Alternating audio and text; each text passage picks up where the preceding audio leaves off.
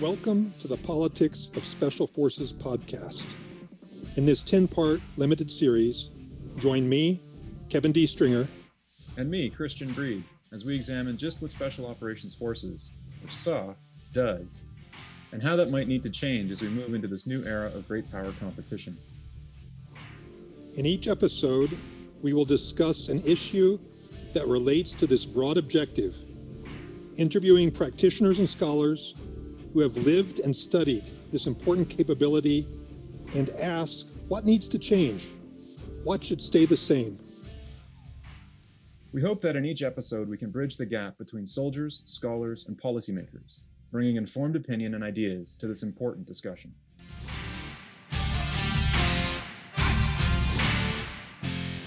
Today we're joined by Colonel Sarah Dudley, a Finance and Comptroller Officer in the United States Army. She is currently serving as the United States Army Special Operations Command Comptroller. She holds a bachelor's in economics from the United States Military Academy at West Point, a master's of business administration from Harvard University, and a master's of financial integrity from Case Western Reserve Law School. She joins us today to discuss the connection between finance, security, and special operations forces. It is a fascinating discussion on a topic that gets little attention, that of counter-threat finance. And now, our conversation with Colonel Sarah Dudley. Welcome, everybody. I'm joined today by my co-host, Colonel Kevin Stringer, and a special welcome to Colonel Sarah Dudley, who has agreed to chat with us today about something I think that is pretty unique in the world of security studies, and in particular, special operations forces, which is, of course, the focus of our podcast series. So Colonel Dudley, welcome. Thank you so much for agreeing to talk with us today. It's a real pleasure to have you here.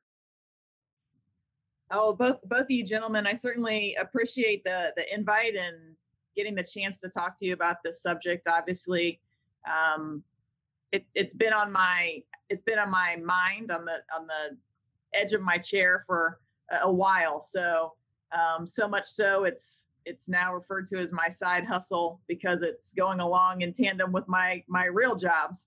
So I really appreciate the time and really look forward to some questions and answers and really talking through some of the nuance in this that I think, like you mentioned, has been lost on reflection for a good amount of time as we focused a lot on addressing kinetic things within the realm of countering violent extremism around the world. So great to be here. Right on, man. Thank you so much. So I guess we'll get right into it. Our first question is, what is counter-threat finance exactly? And why does it matter for special operations forces in particular? If we can maybe go a little bit into how does counter-threat finance and SOF interact, and what does that sort of SOF contribution look like for CTF? Is this just intelligence, or is it broader than that? So that's the first question we'd love to put to you, ma'am. Sure. So there's a lot there. We'll start with the first piece of that, which is, what's counter-threat finance exactly?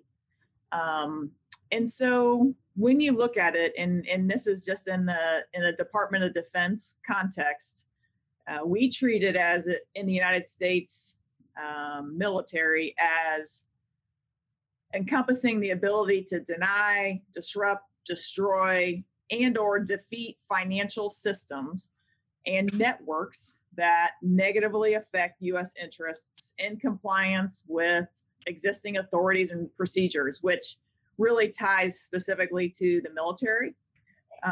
It is broader, as you mentioned, and really the authorities that allow for many of those pieces reside outside of a military endeavor. With our Department of Treasury, with departments of commerce, large U.S. government entities have the preponderance of authorities tied to some of these things. However, what we've been working on and what we're trying to flesh out in papers like this and speaking to you in particular is that we think there's a twofold change to the way of looking at this. The first being that there is inherently a defensive requirement to better understand and ensure that we can give assurances up to where our own money is going as we partake in activities as a Department of Defense around the world. So where are our payments going? Who are we contracting with? How is that affecting the areas in which we're operating? And then second piece is really that definition is very specifically military. And I think it does require some thought exercise to revisit it as being in need of a more modern lens that takes into account some of the things of predatory economics or economic statecraft that tend to be marked with potential for a malicious intent by what can be considered an adversary to most of our allies in and around the world. So, the military functions in all these locations and has to deal with the second and third order effects of efforts from adversaries inside of a space where we don't have those specific authorities that I mentioned earlier to do anything in this genre. So I do think it's particularly important to SOF in that the SOF formations within at least our military really traditionally carry the torch for innovative thinking, reframing how to look at a problem set, developing new capabilities from the ground level up based off of just demand. Like, what do we need to help solve this problem? And, that bubbles up into the broader enterprise. And then historically, our SOF formations also have a really close tie to partner force operations. So that revolve around a real deep understanding of regional atmospherics and or specific country level details of where they're partnering and what the situation is with respect to that partner force. And I think that in this context, really, a lot of the economics that we really have sort of glazed over really apply to those partner forces that we're dealing with. What's the situation that drew us there to begin with? Why are they reaching out to the United States for military support? So that's one of the reasons why I think CTF is important, specific to SOF forces. But I think ultimately, as our broader military looks to struggle more with ways in which to compete internationally in a military context in non-lethal ways, counter-threat finance is one of those main items in a toolkit that has been underutilized. And the touch points with the local surroundings become critical to have a better understanding of financing in areas. And that's the SOF network. That's the broader apparatus of having basically a large sensor system out there just to observe. And the skill sets within our SOF formations align really nicely with being able to better explain what's happening and or to confirm any sort of financial or economic trends that are occurring within a space at which we're trying to operate. Did I get through most of that? Yeah, ma'am, that was fantastic. And thanks. So as I understand it, I think the first part you seemed to articulate was that CTF really looks at where the money goes that we as allies spend. And it also seems to me that it's incredibly interagency oriented. It really is a full sort of team government, insert government name that you want, whether it's Team Canada, Team USA kind of thing. It's that sort of approach that's really important. And you also touched on this idea of how would financial vectors be used against us. It's that point that I kind of want to dig a little deeper on, if you don't mind, ma'am. And I want to get at this idea of financial resilience, as I think there seems to be a role there for CTF as well. And so can you talk to us a little bit about what you mean by financial resilience? Absolutely. So I just wanted to make sure to foot stomp and clarify that, what we're proposing now and what we're going after in terms of a way to look at CTF in a broader aperture is to include our own money, looking at it. That is not the current, that is not the way the doctrine is currently written.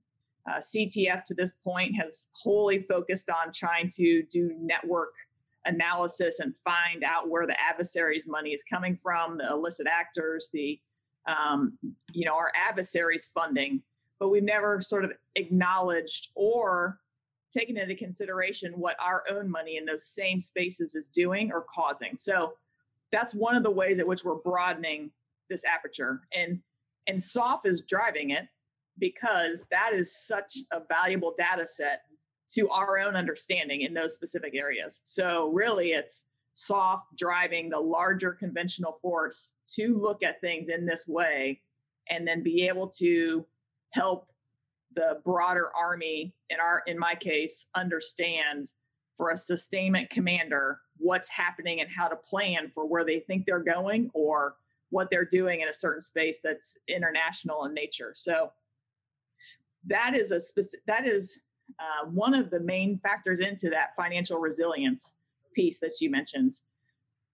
The concept that we're working on in financial resilience is that as adversaries are competing in this area that SOCOM calls the gray zone, which is, if you think of it as a continuum from left to right of peace, like everybody loves everybody and everything is good in the world, we all agree, and there are no discontented persons anywhere, and you move right all the way across to we are shooting nuclear warheads at each other and it's the end of the world is near, conflict, heavy conflict. The gray zone is that area past everybody being happy with each other, but shy of what would be considered conflict or armed conflict, where there's actually a military effort that's occurring between two elements.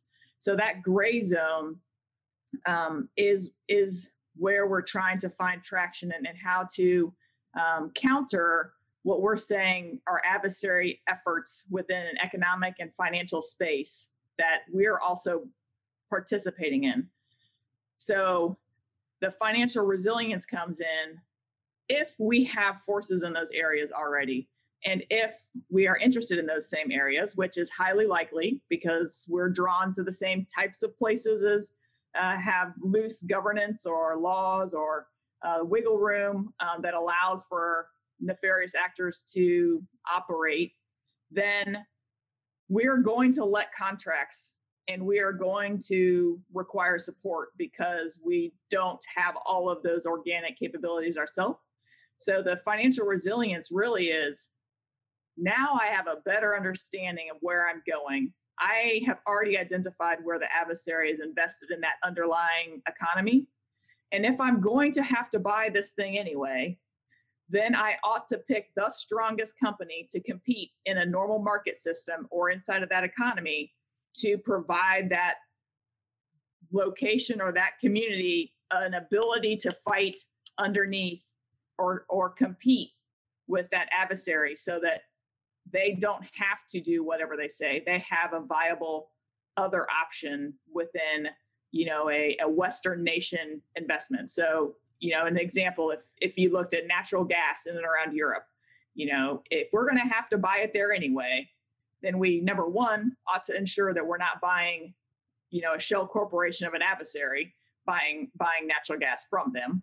But then secondarily, who is that nation's strongest entity that could compete against adversarial investment in that same industry inside of that space? So that's really getting after just acknowledging and alerting, tipping and queuing to all of our partners, sort of a white list of potential companies or individual entities that we would want to invest in, really to give those communities a different option than having to go after dollars from somebody that they really just want the money, but inherently possibly don't believe in what that individual country is selling them. Does that make sense? Oh, that makes perfect sense, ma'am. And it really sounds like it's a whole new layer that we sort of almost like an overlay you put on top of the map when you do your preparation of the battlefield. That's fascinating. Sarah, it's great to have you here. You and I have corresponded and talked about counter-threat finance over several years now, and I want to pose two questions for you. One goes back to some conversations you've had in a concept you've pioneered, this financial preparation of the battlefield. I think most military conventional forces do think about the intelligence preparation of the battlefield, but you're postulating something slightly different. And I think it would be also useful for policymakers to better understand, what do you mean and how do you see that developing in this gray zone or competition space that we're currently in? Yeah, so the fiscal preparation of the environment is sort of is, like I said, it's a new thing. We've built out a model that we are slowly working through country by country, and really what it's doing is trying to capture the broad economic variables within a space inside a country. So we're doing them country by country. We look at where their income is coming from, all of the basic markers of an underlying economy. Then, we look into their banking sector of where we're going to try to push money into.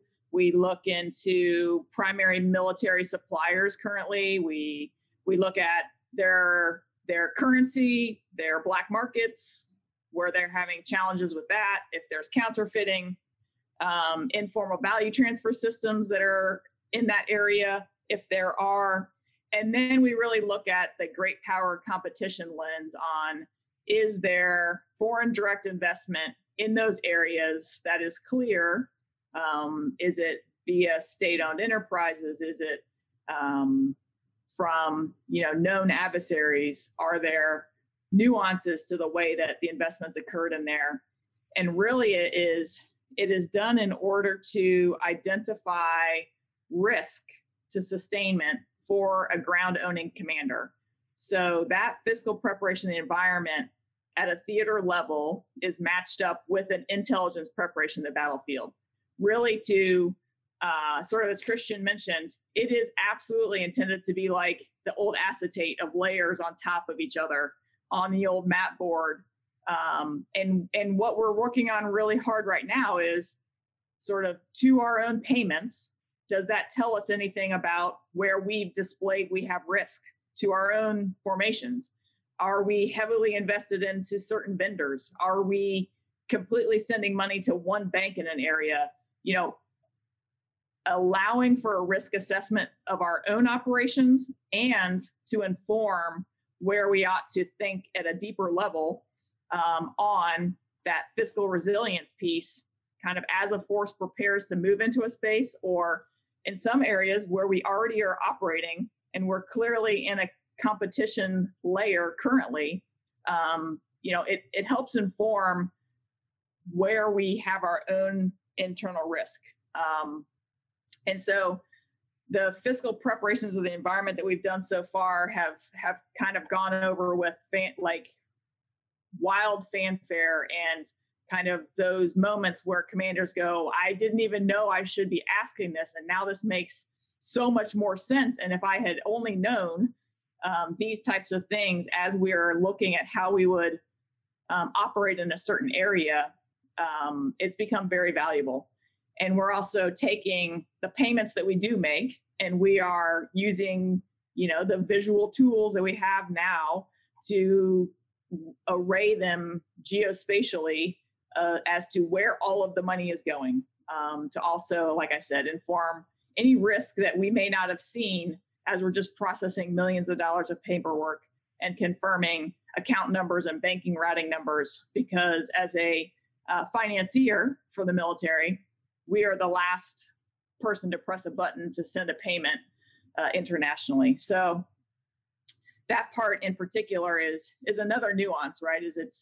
It's learning to use a military skill set in a new and more informed way, which also coincides pretty beautifully with the potential for downsizing and finding cost efficiencies. And really, it's a built-in force that's adding what we believe is a force multiplier to commanders in the regular Army. And then all of that same data really magnifies the potential for additional information that would come from soft forces as they're going into specific regions and specific countries and become, like I mentioned, a very broad sensor system. Well, I'm very intrigued by a couple things that you've said. I mean, one, it illustrates again the point you made earlier on about SOF being a catalyst for innovation. I also quite like the analogy of the overlays. Some of us are a bit old Army, but this is an additional overlay like intelligence preparation of the battlefield. The financial preparation gives you an adversary sense, but equally it's a resilience and protective measure for our own force or potentially allied forces. So there's a lot of interlinkages there.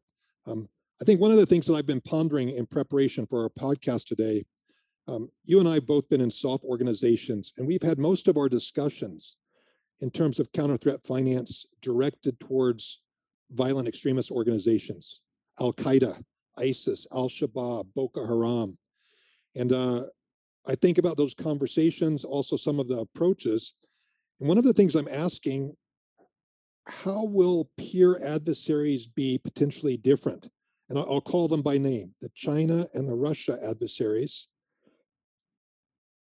Kind of at a conceptual level, is it the same approach, or are there going to be major differences because they're actually states with larger financial apparati?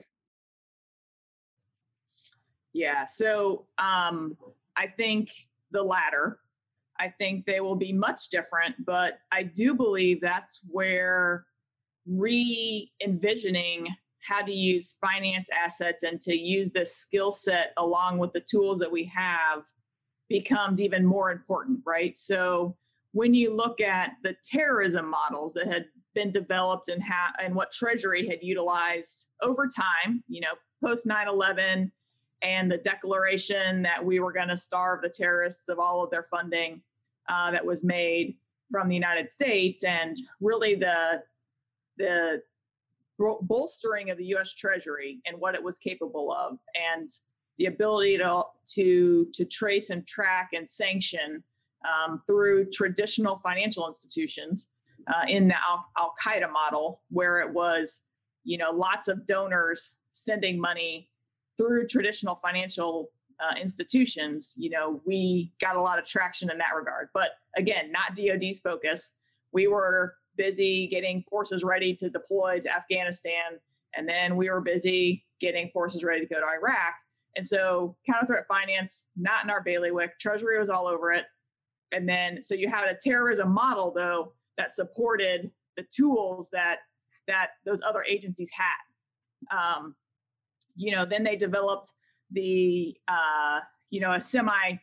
semi-state model with Lebanese Hezbollah, and the ways in which you are having state actors kind of execute through proxies and how that was working. And so that still involved some use of traditional financial institutions where Treasury could get a foothold, and if given the right information from other players in the system, they could affect change in that way. Well, when ISIS came on board, obviously that model flipped on its head. Neither of those models worked, and because they were a territorial funding model, ISIS didn't have any need to use a bank. They didn't have any need to ask for donors outside of an area. They took over the large swaths of funding inside of the population. They took money straight out of the banks. They had the full black market capabilities of all of the assets that were in and around Iraq and Syria. So, that's the first time that DoD sort of came back into the picture, because now you're dealing with things that are tangible and physical, and our definition of counter-threat finance came into the forefront. Like, oh, we actually need you, DoD, to destroy, disrupt, defeat in a kinetic way the assets that are there on the ground to implore some of those threat finance in states. So as we move away from those counter VEO models, two of which are still able to be covered primarily by other governmental agencies with Treasury and other tool sets, and you look at the military's ability to contribute, you get into this zone with those near peers, and in particular China and Russia, where there is an enhanced skill set that's required that's very specific to financing. You're talking about forensic accountants and anti-money laundering specialists and the digital payment platforms that are out in the works. And those other agencies that have those as their primary skill sets are grossly under monetized and undermanned. And when you have a military that has a force inside of it that has at least a half of those skill sets already built in, and you can use regular .MLPFP training to enhance what we can bring to the picture, you really can raise the waterline, which is part of what the soft formations are doing, is taking a financier like myself, layering in some additional specialty training from those other agencies that have those skill sets, and you put me into a node along with the military apparatus that has a lot of the intelligence and all of the complement of the other agency individuals that have the authorities to provide that financial SME that isn't necessarily able to be produced by the agencies that kind of have that skill set. So I think in the near peer state, right, is you need to have that level of expertise in more places than what you need, a bigger supply than what those organizations can offer right now, at least. And those entities in particular are very financially driven. So you've got financial safe havens, offshoring, shell corporations. You've got the real complex side of how they finance themselves that is intricate and it's deep.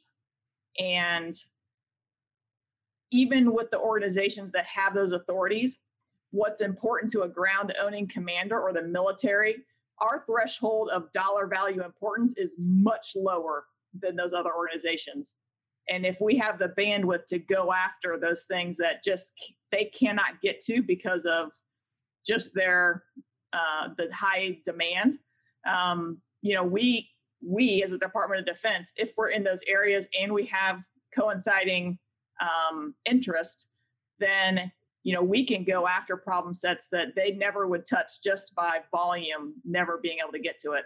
So again, it's really the network effect of what's out there in terms of our force and where we actually are in the areas that have high levels of concern, and our ability to inject financial SMEs into an apparatus that exists just to be able to give it more capability. Now, that's interesting, ma'am. It seems to me like it's and I think you've alluded to this already, so I don't want to spend too much more time on it, but it seems really like a talent management question when we think about how SOF in particular can fully develop this capability. And I think you've explained the solution, which is one of secondment and sort of looking for that talent and then adjusting it to the SOF requirements. And I think it speaks volumes to the sort of new wave of talent management in institutions that I think we all need to adopt. Have I got it right? Is that what you're seeing? Yeah, absolutely.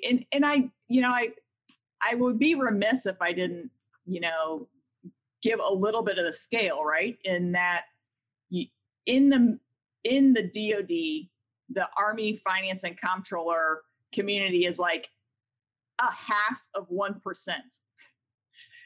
Yet, if and when I brief some of these other agencies and I say, our numbers, if you had 2,000 people that touch money every day thinking in the same way that you do, would that be a benefit? And all the chins drop, the awe, the shock and awe hits the crowd. And inside of the SOF community, we've got 100 and give or take 140 uniformed financiers. And that alone is about what is functioning for DoD level CTF at echelon currently in the marketplace. So, training just the SOF force finance and comptroller folks in the skill set nearly doubles what's available right now in the way that we're trying to tackle the problem, kind of looking backwards in the mirror. All right. Well, you've been really generous with your time, ma'am. If I may, there's one sort of additional comment/question I'd like to sort of offer up, which is in your discussion on the sort of fiscal preparation of the environment, which I think is absolutely fascinating.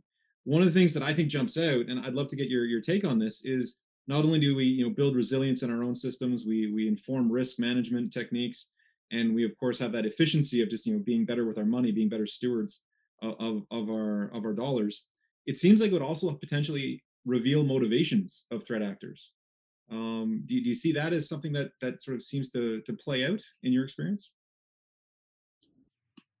Absolutely. I mean, it is I sometimes chuckle at myself and why we think our adversaries think any differently than us at our core requirements, right? So we always say, I use that to figure out what a commander's priority is. Where is he there? Where are they spending their money? It's the same. Like, we're no smarter than anybody else in our abilities to, understand what's important and where somebody puts their money is important. So I do think that at a minimum, you see the end state that people are getting after. If you can have a much richer appreciation for where they're actually putting their money, either in small or large scale, to really signal what their intent is and or what their future concept is for an area, if we're talking about outside of their own borders. So I absolutely think it does that. I think it helps us if we get additional modeling up and running, and we can understand better markers ahead of something occurring, and or just economic shifts in certain areas being tied to an external actor. I think it helps us a lot in all of the ways that you mentioned. So it is. I'm biased, of course, but I do believe if it's done right, that layer of graphic that goes across an acetate is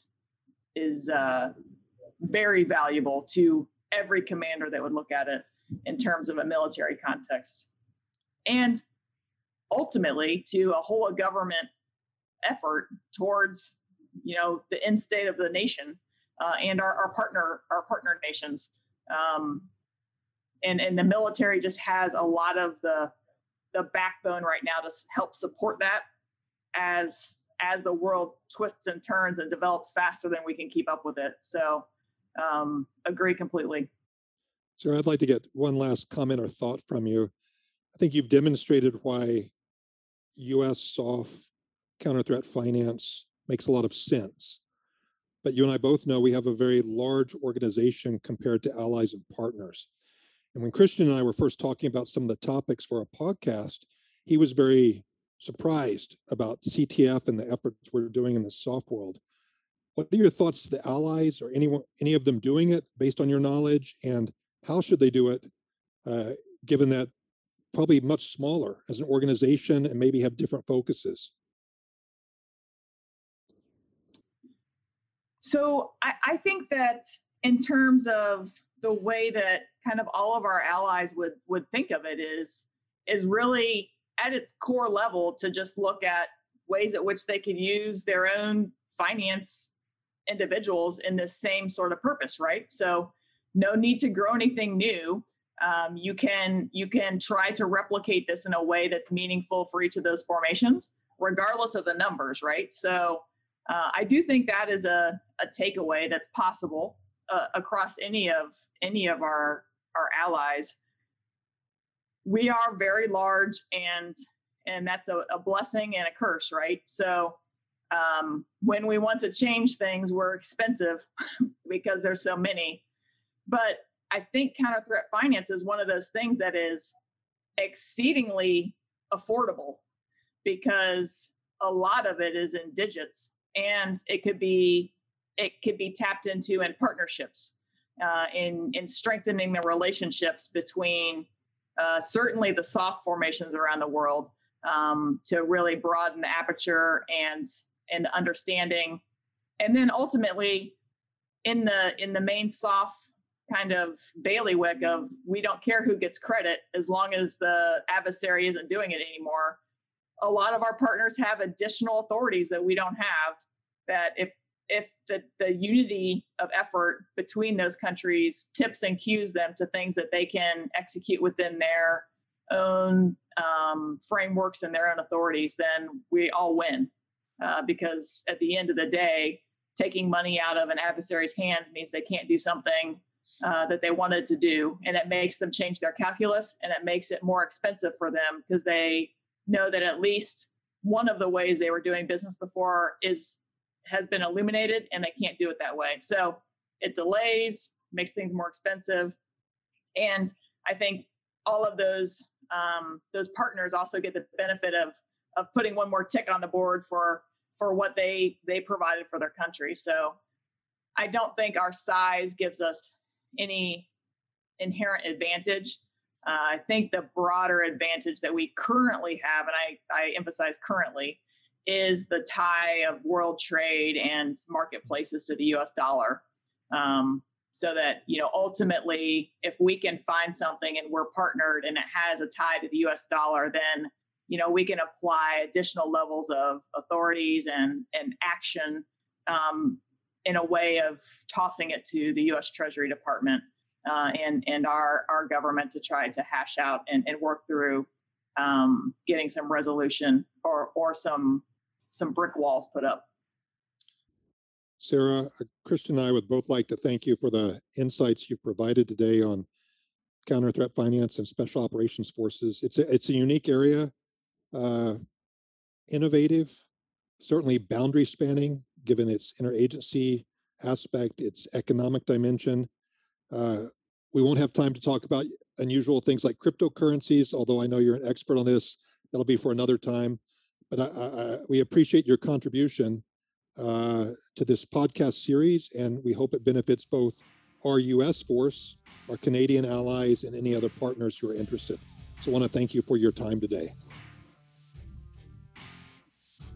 Absolutely, gentlemen. Thanks again for the opportunity to speak and explain sort of the stuff that's taken up the last 3 years of my life. So I definitely appreciate the opportunity to talk about it and think through it and take in all the feedback that you have to really help us make it better and poke holes in it and provide ways to improve. So really appreciate the time.